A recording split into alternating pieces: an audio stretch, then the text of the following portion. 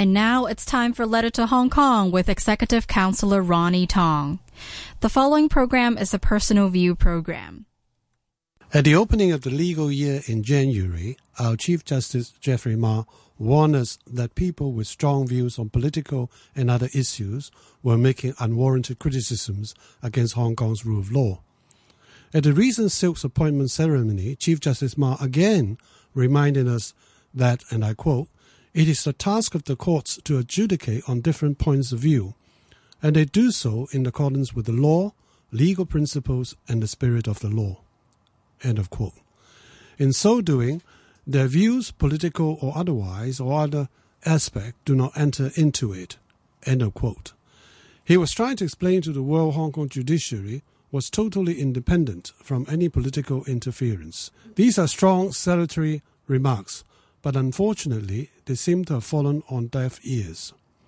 3 days later, the High Court passed a sentence of 6 years imprisonment on Edward Leung Tin Kee, a young pro-independence candidate for legislative election 2 years ago. Leung was convicted after a trial by a jury of the offence of riot committed during the Chinese New Year in 2016. Immediately upon the sentence being passed, Lord Patten, our last governor in British colonial days, accused the court of abusing the law. He further said the law was now being used politically to place extreme sentences on the Pan-Democrats and other activists. Sadly, what our last governor said was nothing but a travesty of the facts.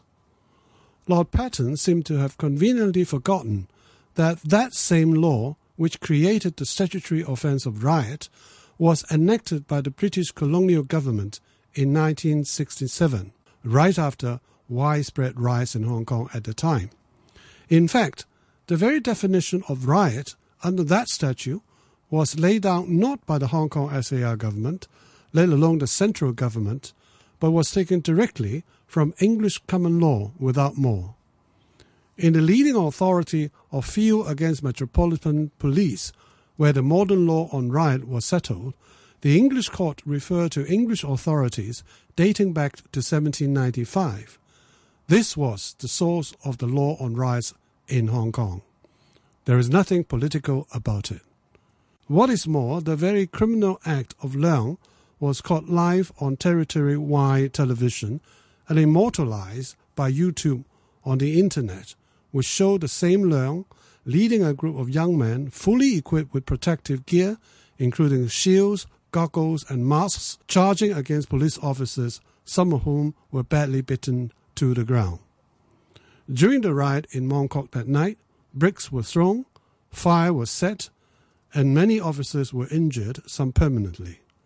Leung and others who took part in the riot were tried by a jury who convicted Leung on some, but not all of the charges after a very lengthy, careful, and pro-acquittal direction over 3 days by the trial judge.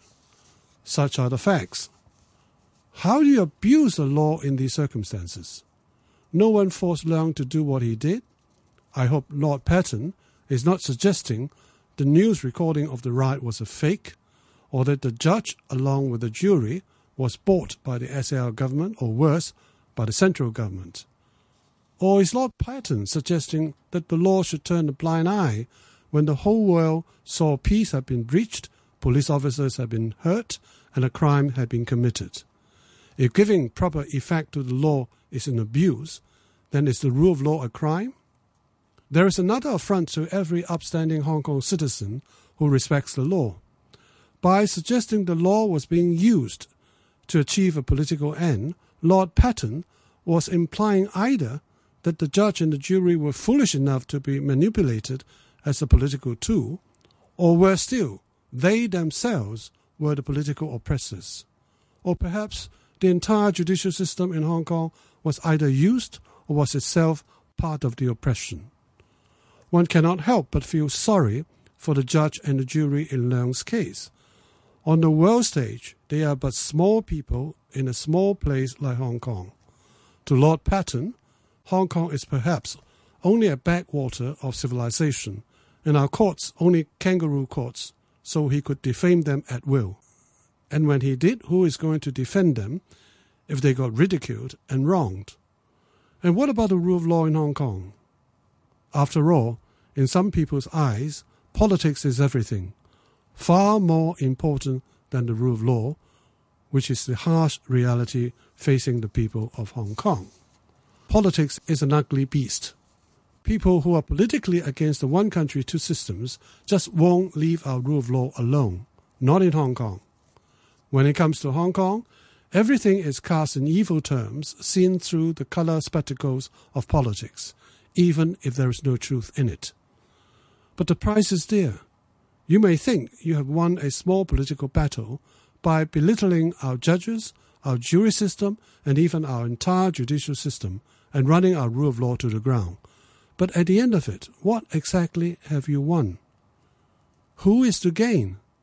How would anyone benefit if there is no rule of law in Hong Kong? Can democracy take root in a place where there is no rule of law? Can democracy survive where politicians can be immune to the full force of the law? You tell me.